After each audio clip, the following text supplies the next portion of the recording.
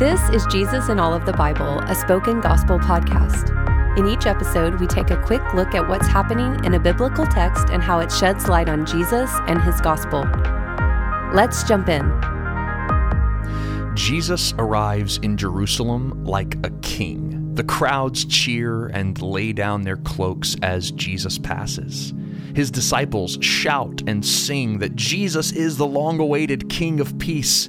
But the Pharisees hurl accusations, and Jesus weeps for a city he knows will reject him and the peace he brings.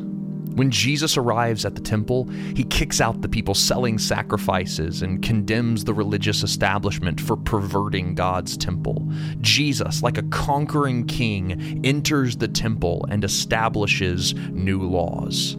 The religious leaders are furious and want to destroy Jesus and his reputation. 3 times they publicly challenge Jesus and his authority with questions designed to trick him. But each time they try to undermine him, Jesus counters with a question or parable that undermines their legitimacy and highlights his own. Jesus' parable casts the chief priests as murderous tenants willing to kill to protect their own interests. And Jesus' questions go consistently unanswered because answering them would either admit that Jesus was sent from God or reveal the Pharisees' ulterior motives.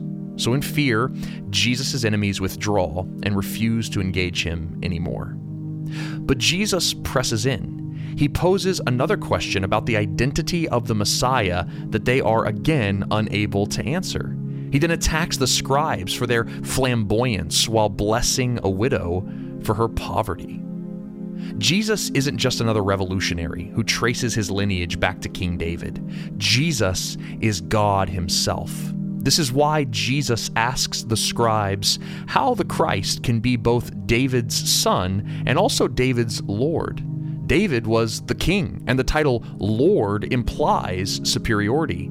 A king would not call their son Lord unless the son was somehow a greater king than them. So Jesus is asserting that his authority isn't just hereditary, it's divine. Jesus is both a son of David and the Son of God.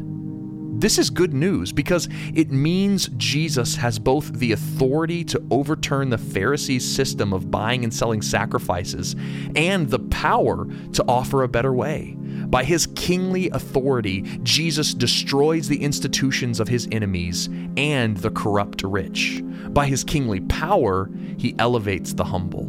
He purchases for the poor a forgiveness they could never afford and just offers it to them for free. That's why Jesus drove out the sellers. In his kingdom, access to God and forgiveness of sin is not bought with money, but like the women with 2 pennies, by humbly offering everything we have.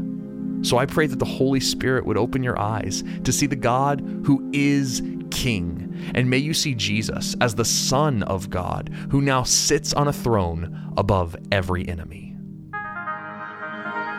Thank you for listening to Jesus in All of the Bible. This podcast is created by Spoken Gospel, and you've been hearing from David Bowden. Spoken Gospel is a nonprofit ministry dedicated to speaking the gospel out of every corner of Scripture. To learn more about our mission and to view all of our free resources, visit spokengospel.com.